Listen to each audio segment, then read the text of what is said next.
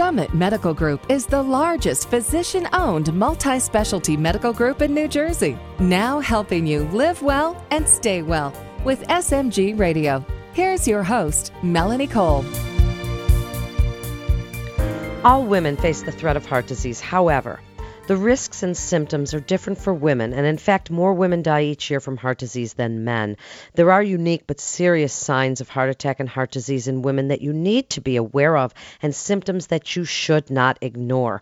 My guest today is Dr. Nirmala Akapeti. She's an internist with Summit Medical Group. Welcome to the show, Dr. Akapeti. Tell us a little bit about what's different between men and women when it comes to heart disease. Back in the day, men were the one that was oft studied. All the studies were done on men. But now, as the tides are shifting and more women than men are coming up with heart disease, what are you seeing and what are the differences? So thank you for inviting me to come and talk on your show today, Melanie. I will give you some background information. Heart disease remains the leading cause of death in the United States. Many individuals are unaware of their coronary heart disease risk. Up to 50% of men and 64% of women who die suddenly of coronary heart disease had no previous symptoms. Even though over the last 30 years, the heart rate risks are dropping, in women between the ages of 39 to 44, there is a 1.3% increase in the rate of heart attacks and death in women. This is a recent actually survey conducted by the American Heart Association found that only 54% of women were aware of that the heart disease was the leading cause of the death. So the incidence also increases as the women go into menopausal years. The reason for great disparity in diagnosing early on in women the heart disease is the way our symptoms are manifested. Women with serious heart conditions do not present with chest pain radiating down the arm, with sweating and palpitations, which are the typical symptoms of somebody having a heart attack. On the contrary, women present with fatigue, sleep disturbance, anxiety, shortness of breath, and frequent indigestion. Only 1/3 of women report any chest discomfort or pain during the prodromal period of experiencing the heart attack.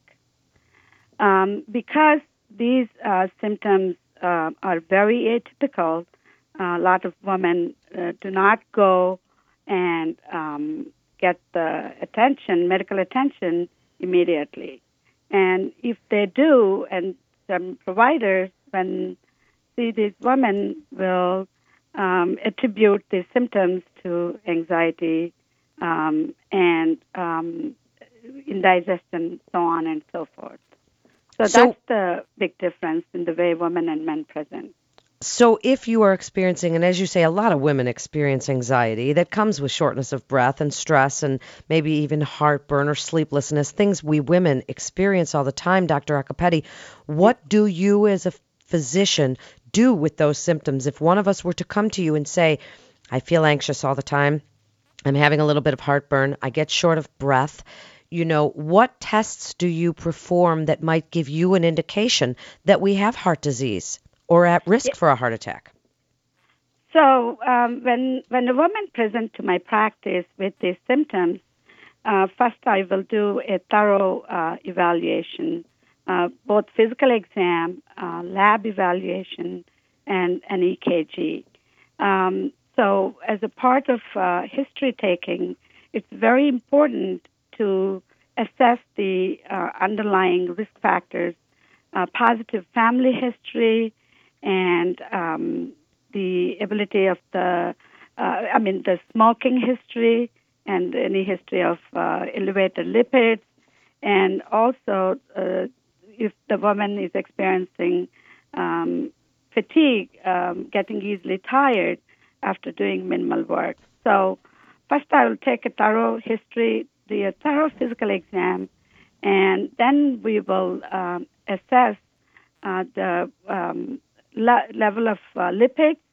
And there is one particular cholesterol triglyceride component which we assay, which is called ApoB. The ApoB or non-HDLC levels are particularly useful than LDLC to assess the cardiovascular risk, especially for women. In women, these levels, when they are high, they're more indicative of the plaque burden in the coronary arteries. So that's, and then, of course, we'll check the hemoglobin A1C, make sure that, there is no underlying diabetes. And another important risk factor is smoking. Women smokers get 25% more heart attacks than men do. Then electrocardiogram is not always diagnostic because 25% of the time the EKGs come back completely normal. However, since we know these risk factors and the atypical presentation of women, I will send them for further testing in terms, like calcium scoring, which is looking at the plaque burden in the coronary arteries. So that's the initial assessment.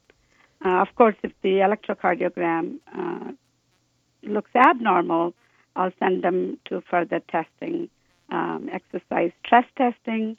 If exercise stress testing comes back abnormal, then nuclear stress test, so on and so forth. So it kind of builds itself up from there. So if a woman has these symptoms, then you do the history, you get your blood work done and an EKG, get your labs. You're looking at all of these inflammatory markers and cholesterol and plaques and things, and then maybe they need a stress test. Give us your best advice. We only have a few minutes left for risk factor prevention, lifestyle changes, modifications, things that you tell a woman before she does have heart disease that you want her to know so that she doesn't get heart disease, and why she should come to Summit Medical Group for their care. Yeah. So Summit Medical Group is very big on prevention, and so am I. So as part of Summit Medical Group, our mission is to prevent the heart attack. So when these patients come, I will counsel them about lifestyle changes consisting of dietary approaches to stop hypertension, like diet. It's called DASH diet, smoking cessation, regular physical activity, and weight management. These are cornerstones of overall management. And I also counsel them about, other diets like Mediterranean-style diet, particularly if it is supplemented with olive oil or nuts. It's inversely related to the risk of cardiovascular disease in women, proven by different studies. So the part of preventative aspect is thorough physical exam, assessing the underlying risk factors, and counseling them about diet. I cannot re-emphasize or overemphasize the importance of regular physical activity, and the obesity, diabetes, abdominal obesity, they're all associated with high risk of heart attacks in women. So these are all the risk factors, as you've said, obesity and diabetes, and that exercise is essential, good diet, seeing your physician if you do have questions. These are all essential. Thank you so much, Dr. Acapedi, for such great information. You're listening to SMG Radio. For more information, you can go to summitmedicalgroup.com. That's summitmedicalgroup.com. This is Melanie Cole. Thanks so much for listening.